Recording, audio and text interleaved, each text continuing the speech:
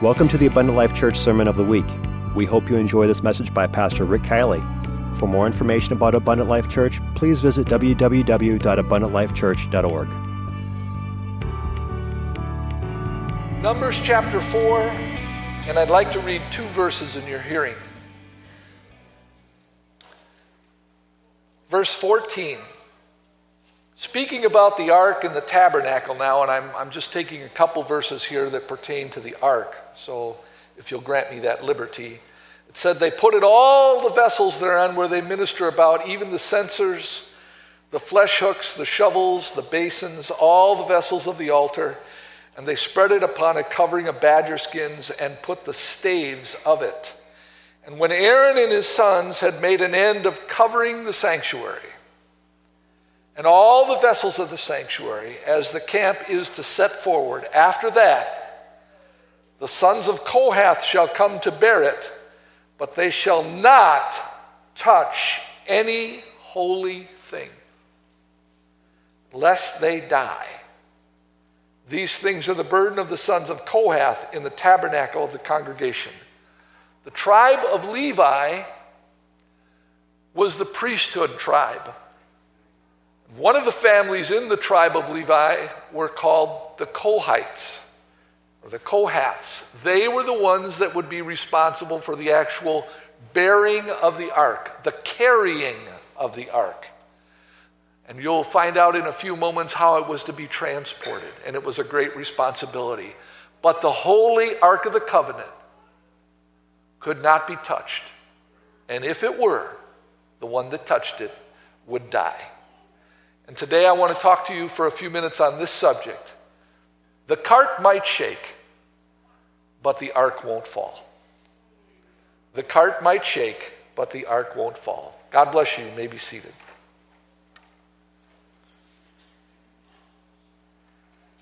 Psalm 16:11 says, Thou wilt show me the path of life. In thy presence is fullness of joy, and at thy right hand are pleasures forevermore. The Ark of the Covenant represented the very presence of God. It was the centerpiece of their faith and of their lives. Everything revolved around the ark. Even when the camp was set up, every tent door faced the ark. There was a cloud that overshadowed it by day and a pillar of fire by night, representing that heaven was watching over the ark. It meant everything to them. Exodus chapter 25 talks about the ark and says, They will make an ark of shittim wood. 2.5 cubits shall be the length thereof, and 1.5 cubits the breadth thereof, and 1.5 cubits the height thereof. And thou shalt overlay it with pure gold. Within and without thou shalt overlay it, and shall make upon it a crown of gold round about. And thou shalt cast 4 rings of gold for it, and put them in the 4 corners thereof. 2 rings shall be in the one side of it, and 2 rings in the other side of it. And thou shalt make staves of shittim wood, and overlay them with gold. And thou shalt put the staves into the rings by the side of the ark, that the ark may be borne by them. Why? Because they cannot touch it. And so there were rings on the 4 corners of the Ark of the Covenant. It was like a big gold box. And it could only be carried by this one family, and they had to use poles. Now, a cubit, for those of you that don't know, is the way that they measured things.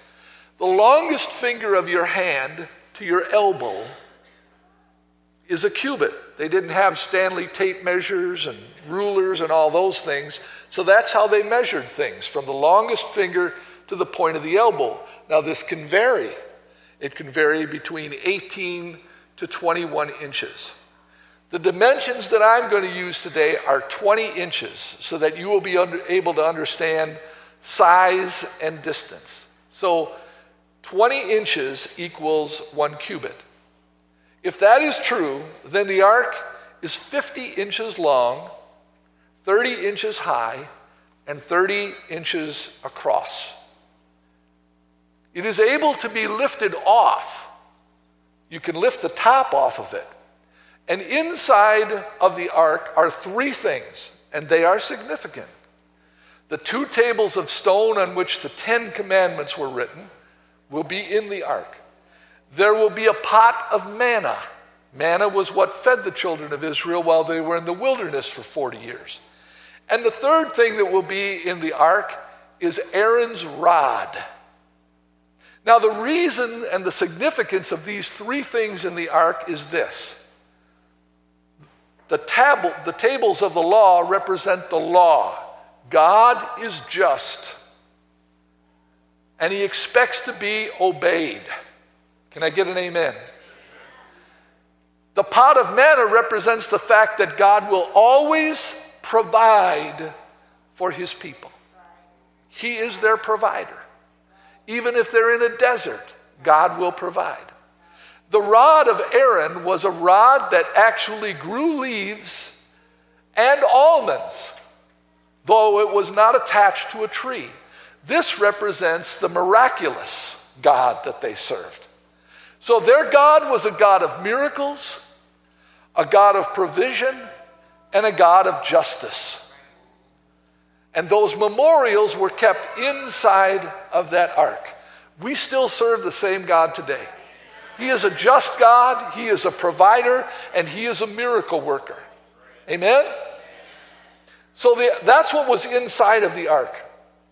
I'd also like to point out Joshua chapter 3, that the ark, whenever they moved, was always in the front. The ark led them where they were going. Okay, so let me give you one example. In Joshua chapter 3, verse number 3, it says, "And they commanded the people, saying, when you see the ark of the covenant of the Lord your God and the priests of the Levites bearing it, you will remove from your place and you will go after it. Yet there shall be a space between you and it, about 2,000 cubits by measure. Come not near unto it, that you may know the way by which you must go, for you have not passed this way before." And Joshua said unto the people, "Sanctify yourselves, for tomorrow the Lord your God will do wonders among you." And Joshua spake to the priests, saying, "Take up the ark of the covenant and pass over before the people." And they took up the ark of the covenant and went before the people. And the Lord said to Joshua, "This day will I be magnified in the sight of all of Israel, that they may know that as I was with Moses, so I will be with you. And you will command the priests that bear the ark of the covenant, saying, when you are come to the brink of the water of Jordan, you shall stand still in the Jordan." Now, here's what I want you to see. The river will not be divided until the ark gets to it and the priest takes a step of faith. And when his foot hits the brim of the water, that's when the river will be divided. And the ark, the power of God, did this. We need to take some steps of faith sometimes. But God is with us, and God is leading us, and we have nothing to fear. But there's another significant thing that could be missed here. Did you notice that he said that when the ark leads them, that there will be a distance between the ark and the priesthood and before the rest of Israel? And he said it would be 2,000 cubits. Again, if we take the measurements of 20 inches for a cubit, we're talking about 20 times 2,000, 40,000. And if you divide that by 36, there's over at least 100 yards between any member of the congregation and the priesthood and the Ark of the Covenant. So, well, what is the significance of that? Sometimes people can misunderstand the ministry. I know it was very difficult for me when I first became a pastor to understand this. I thought, you can be buddies with everybody. The congregation, well, they're your friends, they're your buddies. And I learned in a short time that you have to be careful about that. Because when your pastor's your buddy, there's not a mutual respect and an understanding that takes place like it should. There does need to be some separation. Not because the pastor's better than you are, but that he needs to hear from God without partiality so that he can deal with all people as equally as possible. It's difficult sometimes because the pastor is caught in a tough spot. And I'm not talking about me.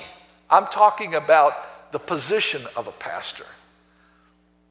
Because I may not always be your pastor. Don't read anything into that, okay? But whoever your pastor is, there needs to be some distance between you. You don't want your pastor to be your buddy. You want him to hear from God so that he can help you. Because the pastor, listen to this now, the pastor needs to be what God wants him to be and what the people need him to be. There's a difference. We talk about it all the time, don't we? I have wants and I have needs. Well, that applies even to the ministry. So please don't think that your pastor is snooty if he doesn't shake hands with you and tell jokes with you before he preaches. Or if he isn't able to do all the things that you would like him to do with you, and pray for him, that God will speak through him to you. There needs to be somewhat of a separation, but that's a good thing. Can I get an amen? And so there was a separation between them.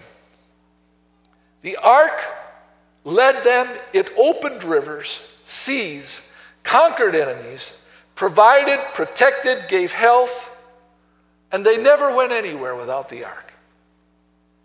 The ark represented the power and the presence of God. They were never afraid as long as they knew that God was with them.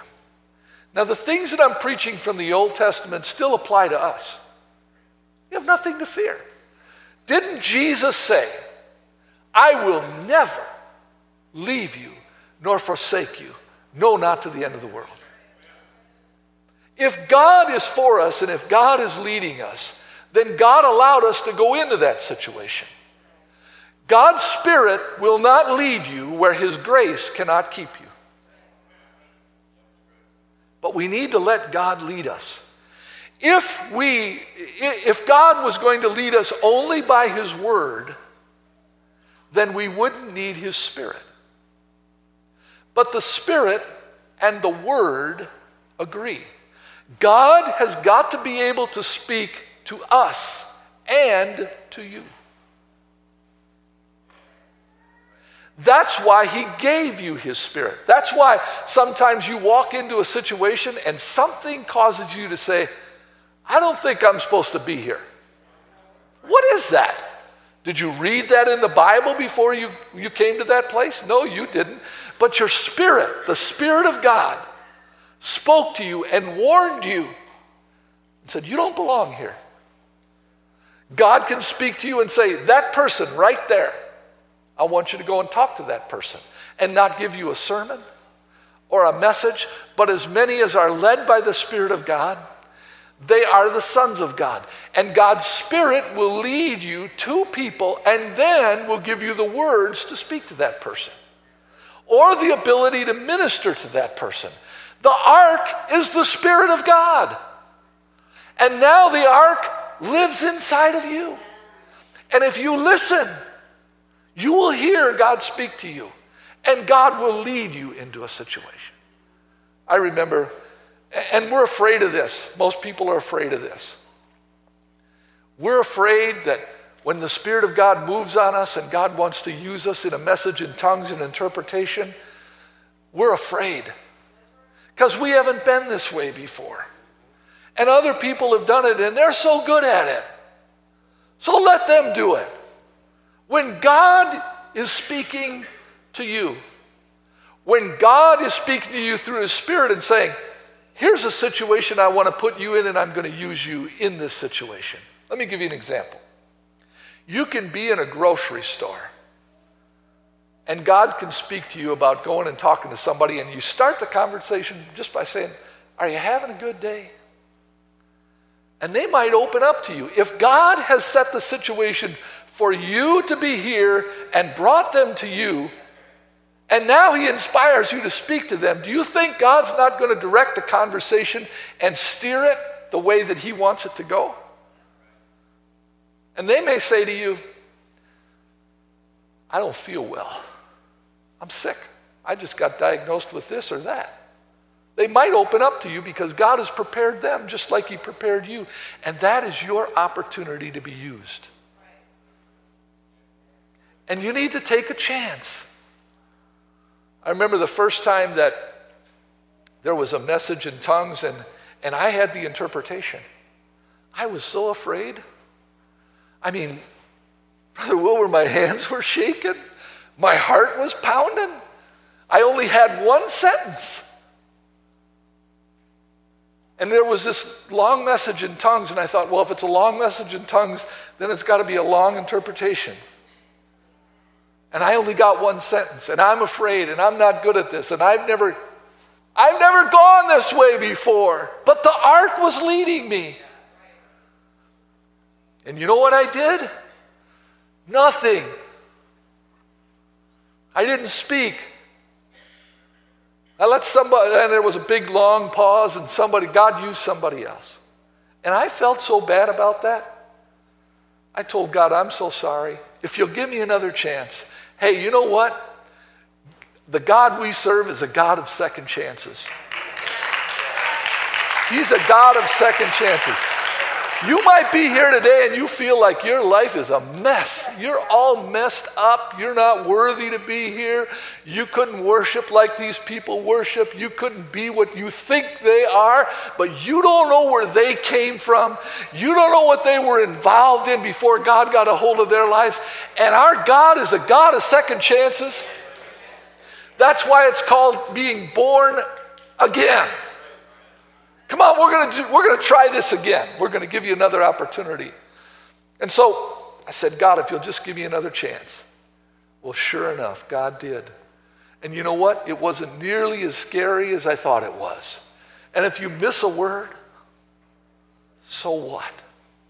If you're looking for perfection, you are in the wrong church.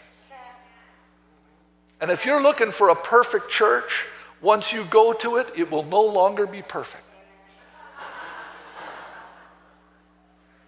You just got to take some chances once in a while and let God use you, and you'll feel more comfortable as God does.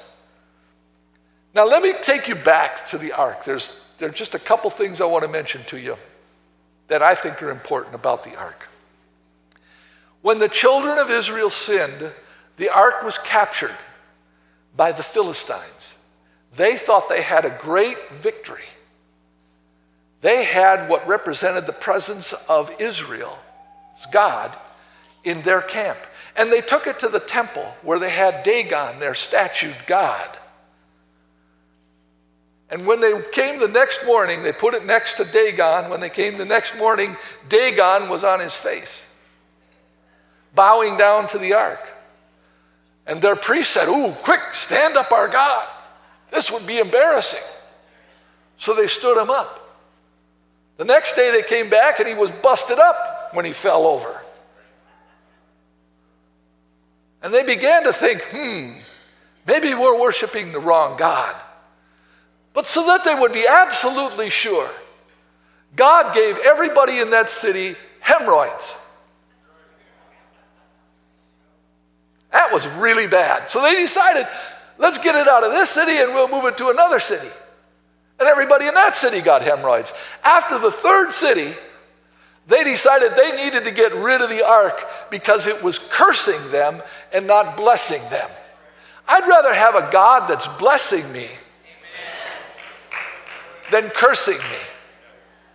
And if you'll do the right thing, I should be able to get an amen to this. If you'll do what God asks you to do, he'll begin to bless you. He'll bless you abundantly. He'll bless your marriage. He'll bless your home. He'll bless your kids. He'll bless your job. He'll bless your health. He'll bless your finances. We're not serving him to get the blessing. We're serving him because we love him, and the blessing just follows. But the cursing came to the Philistines, so they decided, you know what? We need to get rid of this ark. And let's send a peace offering with it, because we don't want their God to be mad at us anymore. So let's build a new cart. Let's send an offering, and let's point the animal in the direction of Israel and slap him on the rear end and get this ark out of here. And that's what they did. And the ark started coming back, and it stopped at one man's house, and that man's house was blessed. And finally, King David found out that the ark was at a man's house, and his house was blessed, and he said, let's get it back to Israel. We want the ark back in Jerusalem. And they said, well, it's on a Philistine cart. Well, we don't want a Philistine cart, so let's build us a new cart. And we'll build a new cart like the Philistines did, but it'll be our cart, not their cart, and we'll bring the ark into Jerusalem on a new cart. That's how we're going to get it back. Now watch this. This is found in 2 Samuel chapter 6 and verse 3. And they set the ark of God upon a new cart and brought it to the house of Abinadab that was in Gibeah, and Uzzah and Ahio, the sons of Abinadab, drave the new cart. When they came to Nachon's threshing floor, Uzzah put forth his hand to the ark of God and took hold of it, for the oxen shook it. And the anger of the Lord was kindled against Uzzah, and God smote him there for his heir, and there he died by the ark of God. Why? Because he touched the anointed. He touched the holy. And God promised that he would kill those that did. And so Uzzah died. Now for a few minutes, just a few minutes, I want to make a comparison between the new cart and the church. The new cart was transporting the divine. That's what was happening in the illustration I just gave you. The new cart of Israel was transporting the ark. The church of Jesus Christ is made up of human beings. We are not Superman and Wonder Woman. We are flesh and blood. We have faults. We make mistakes. I guess I'm the only one. Okay. Some of you, the rest of you make mistakes too. But there's a lot of humanity in the church. Even though we have the new birth and we have a new cart, so to speak, there's a lot of humanity. And the cart might shake. From time to time, the church is shaking. And didn't Jesus say, that which can be shaken shall be shaken? There's going to be trials and tribulations that come against the church. There's going to be difficult times. The rain falls on the just and the unjust alike. Our world is not in a good economic situation right now. Neither is the church. Because the rain is falling on the just and the unjust alike. It's difficult, and we're living in shaky times. We have experienced ministerial failures. Pastors have failed God. Great men and great women of God have failed God. And you know what it does? It shakes the church. Man, I thought he was such a great man of God. The greatest preacher I have ever heard in my life is not preaching this doctrine anymore. And it shook my faith. I mean, anytime he was in Wisconsin, I was there to listen to him. Any tape that I could get a hold of, I would listen to it and I would take notes. I mean, there was such an anointing on this man that he could hold a complete auditorium spellbound. He had a gift. He was anointed. And now he's not serving God. And you say to yourself, if that can happen to him, who am I? And it shook my faith. I've seen great leaders, not just in our congregation, but in the previous congregation that I came from, that have fallen. I've seen immorality that should never have happened amongst God's people. I would have never dreamed that it could have happened to these people. And I'm talking about even pastors. And it will shake your faith. The brother that you consider your best friend, this time next month, maybe next year, he may not be sitting next to you. You cannot judge the size of abundant life by what you see today. Several congregations have come out of it, but there's also a lot of people that have been baptized in Jesus' name that are not serving God today. And it can shake your cart. And it can cause you to think, man, I don't know if this is going to work. I don't know if we're going to complete this journey. I don't know if we're ever going to get to Jerusalem. The cart is shaking. And somebody comes along and they offend you. And they hurt you, and you get your wounds in the house of a friend. And it shakes your cart. And you begin to say, man, I never thought they'd do that to me. I never thought this would happen at Abundant Life or anywhere else, whatever church you may have come from. This should never happen in the church of God. And how could it happen to me? And if it destroyed them and they were so strong, what hope do I have when my great trial and my great tribulation comes? What's going to happen if I ever get diagnosed with cancer? What if your spouse decided one day, I'm no longer serving God?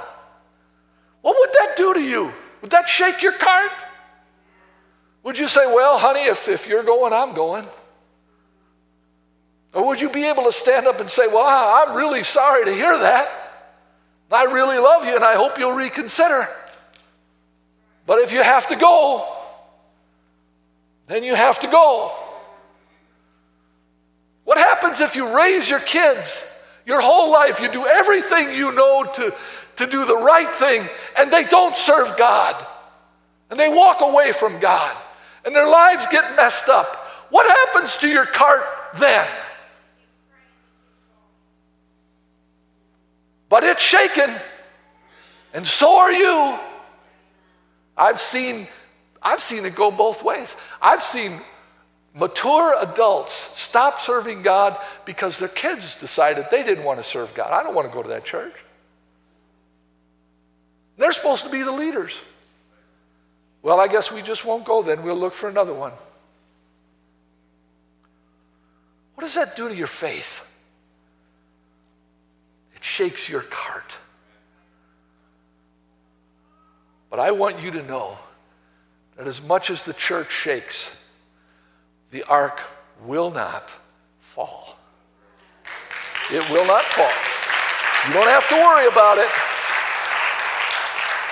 God doesn't need you to prop him up. He doesn't need your support.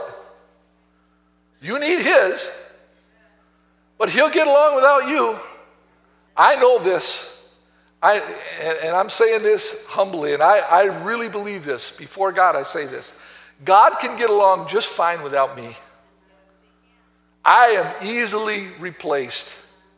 When the anointing leaves one, listen, folks, you got to get this. When the anointing leaves one, it moves to another.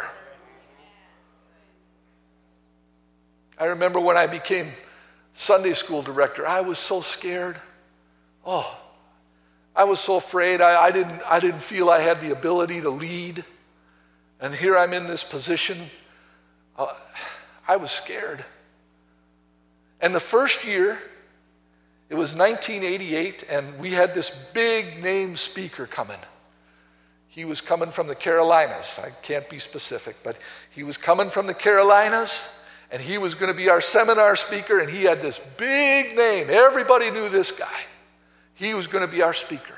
First year.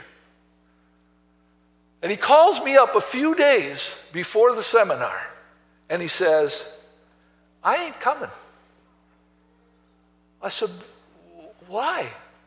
He said, well, the people in our church believe that the Lord is going to come this year, and we're real close to the coming of the Lord. It's 1988, and everybody's talking about 88 reasons, and I just don't feel I can leave my congregation, so I ain't coming. Well, what am I going to do? I'm a rookie. I'm a novice. Well, I called my district superintendent. I said, Brother Grant, this is what happened. This guy ain't coming, so I'm asking you. He said, you don't need to ask me. He said, you're the Sunday school director. You're the speaker. I said, Brother Grant. He said, what you don't understand. Now, here's what you need to get, folks. I hope everybody in this auditorium gets this today. This is what Brother Grant said. He said, if the anointing comes off of him for the seminar, it goes back to you. You're the one that invited him with the board's approval. And so if the anointing comes off of him, it goes back to you, and you don't have time to find another speaker, so that means God's going to use you.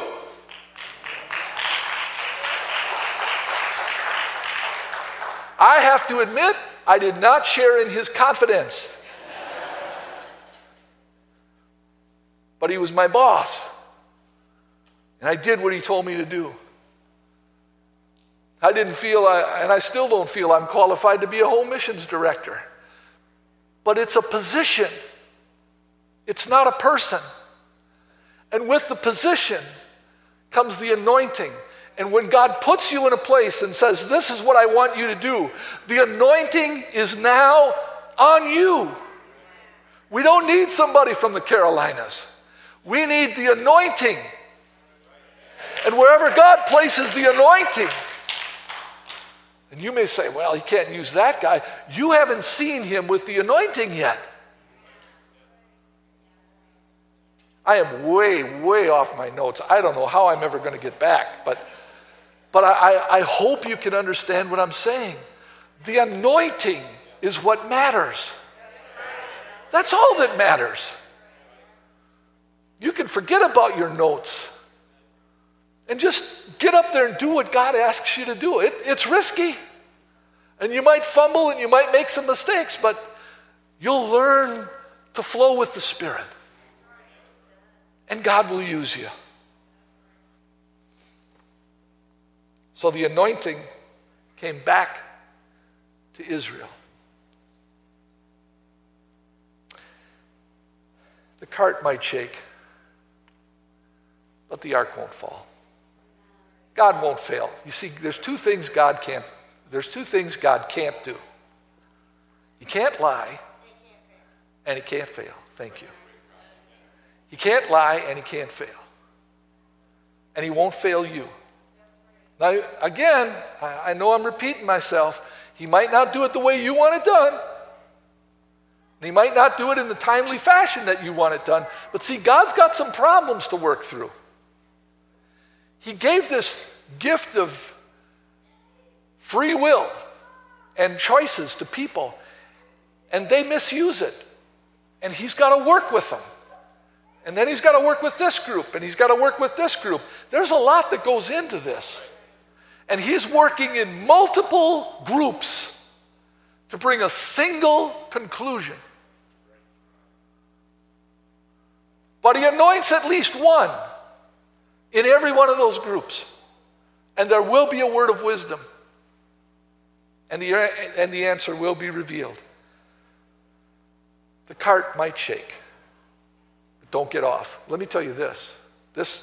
Got this at 4:30. Joshua. Listen to Joshua when his cart was shaken. He says, you decide who you want to serve. You can serve the people that live in your region, the gods that they serve. But as for me and my house, we will serve the Lord. Listen carefully to what he really said. As for me, he could have stopped right there. That's it. That's the message today. As for me, God has put me on this course. God has blessed me. My cart might shake, but I'm going to finish what I started. I'm going to stay in the truth. I'm going to be as kind as I possibly can be. I'm going to take as many people as I can with me. The cart might shake, but the ark won't fall. God will take me to the other side. That's why he was disappointed with the disciples when they thought they were going to drown in the sea.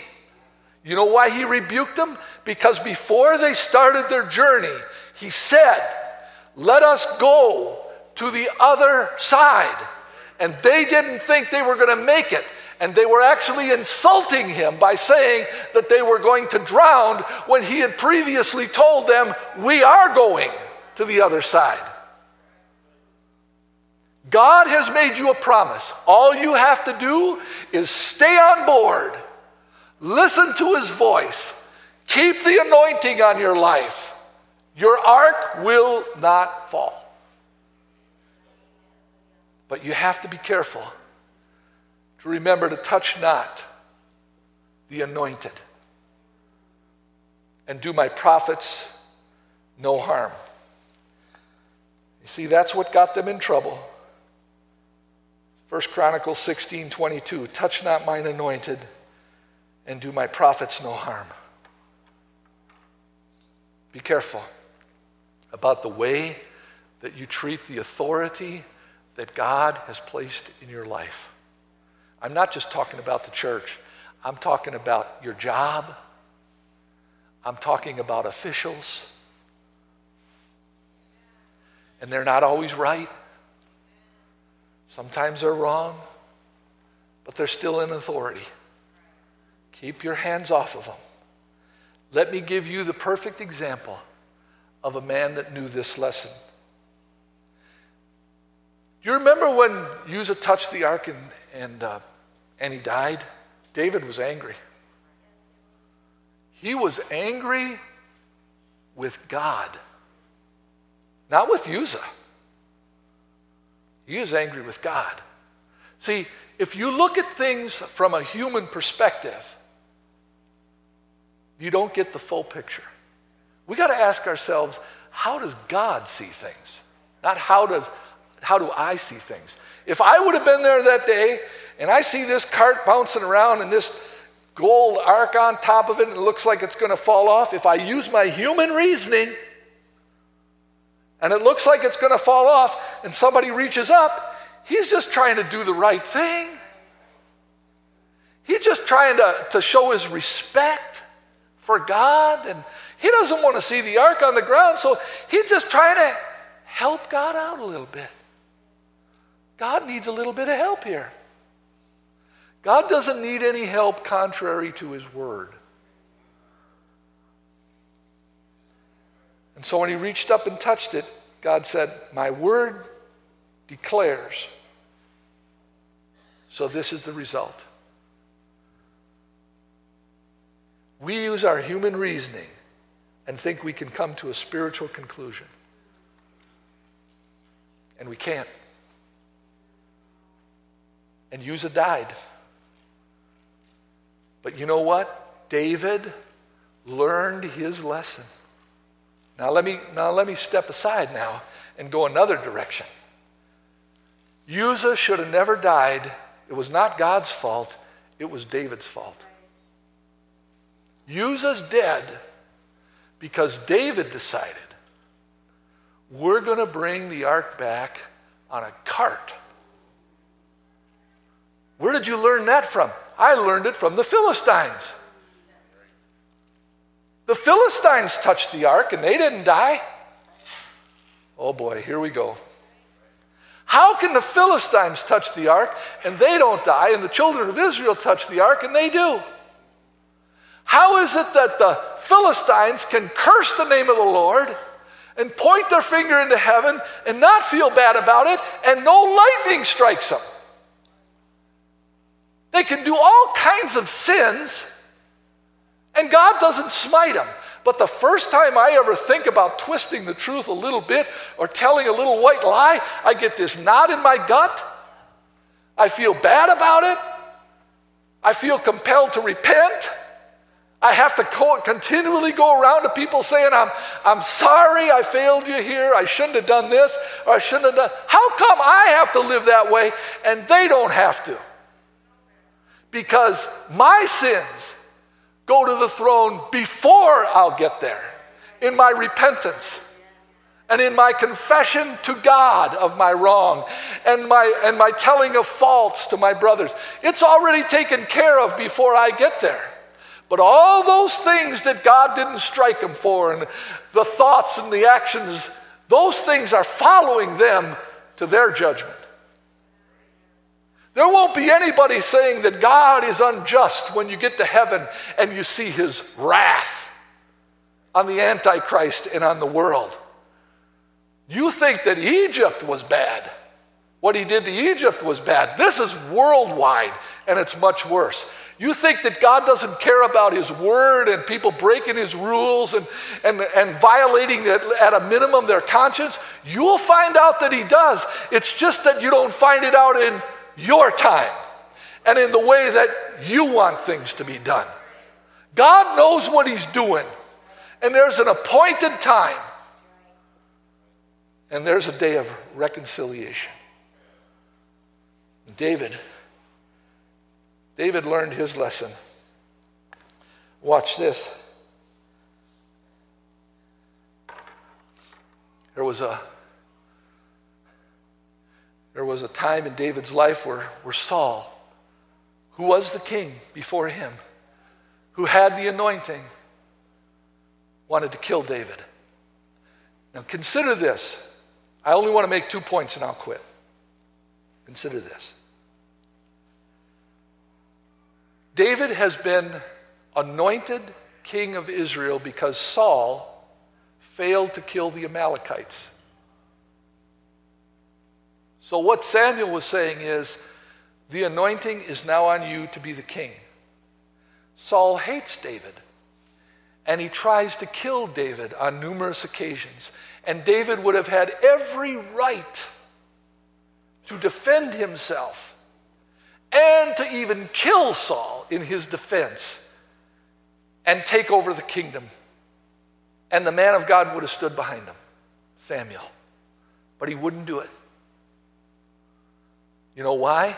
Because he knew the scripture, touch not mine anointed, and do my prophets no harm. He wouldn't do it. He was waiting for God to change the situation rather than for him to change the situation. And then one day this little Amalekite came up and said, hey, I got some bad news for you. Jonathan and Saul are dead. Well, how do you know? He said, well, he got hurt in the battle and he called me over. And he said, I'm hurt. He said, I'm not going to make it.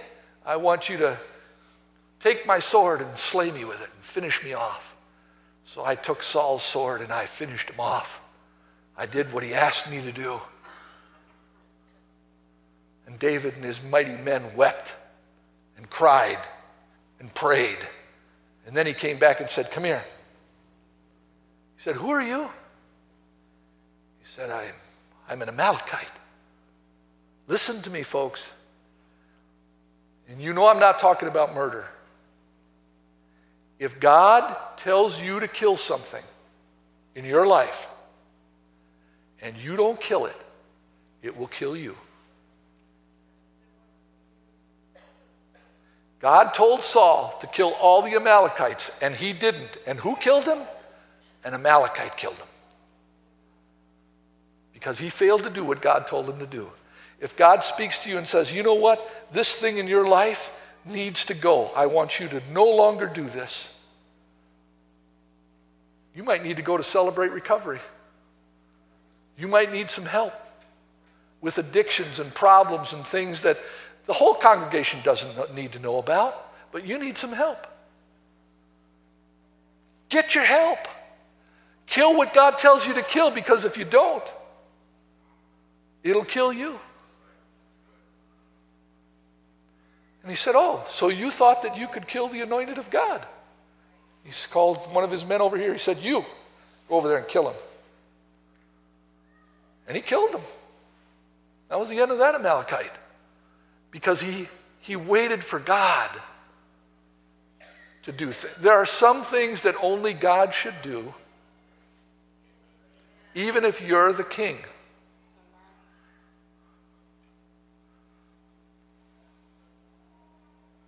And so now I'm going to say this. I know I'm preaching long today, but I feel I have to say some of these things. Uzzah, let me go back to Uzzah for a minute.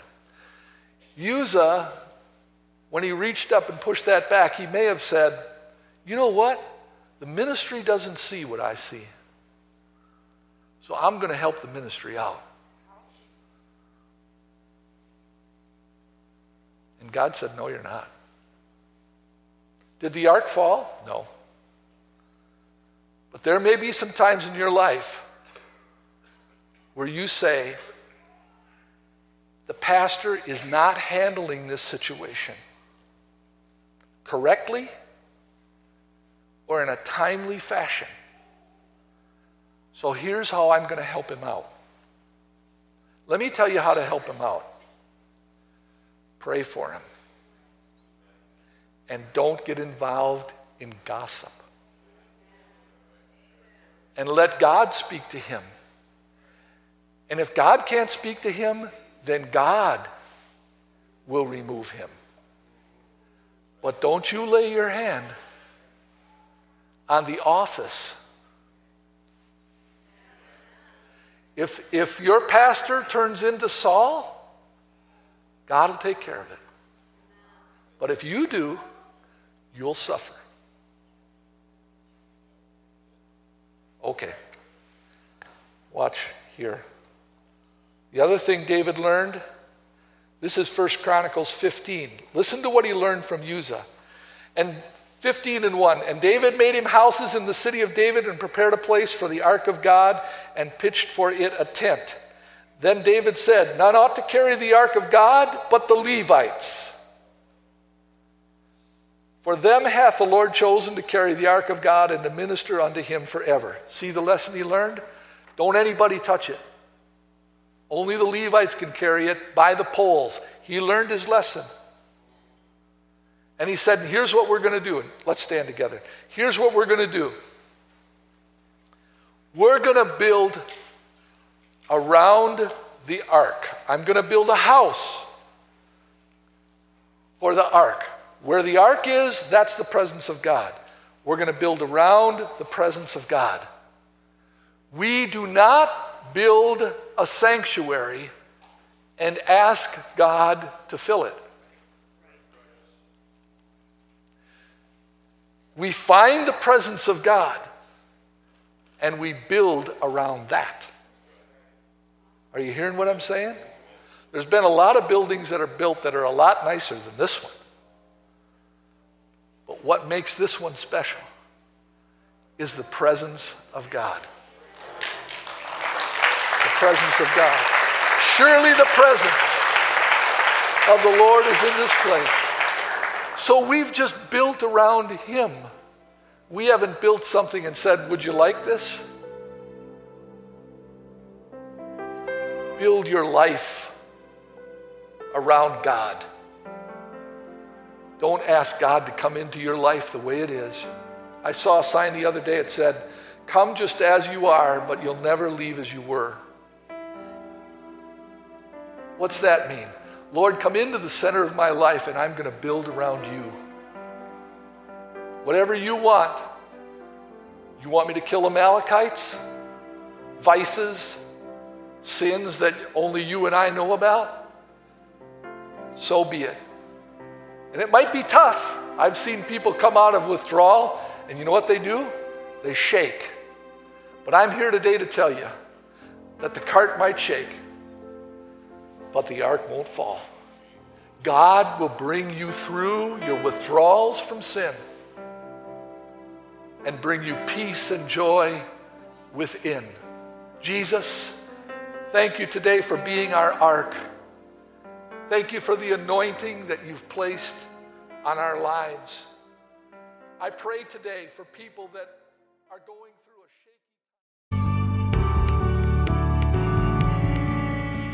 shaky. Thank you for listening to this Abundant Life Church podcast. We pray it has strengthened your relationship with God and will continue to be a light unto your pathway to heaven.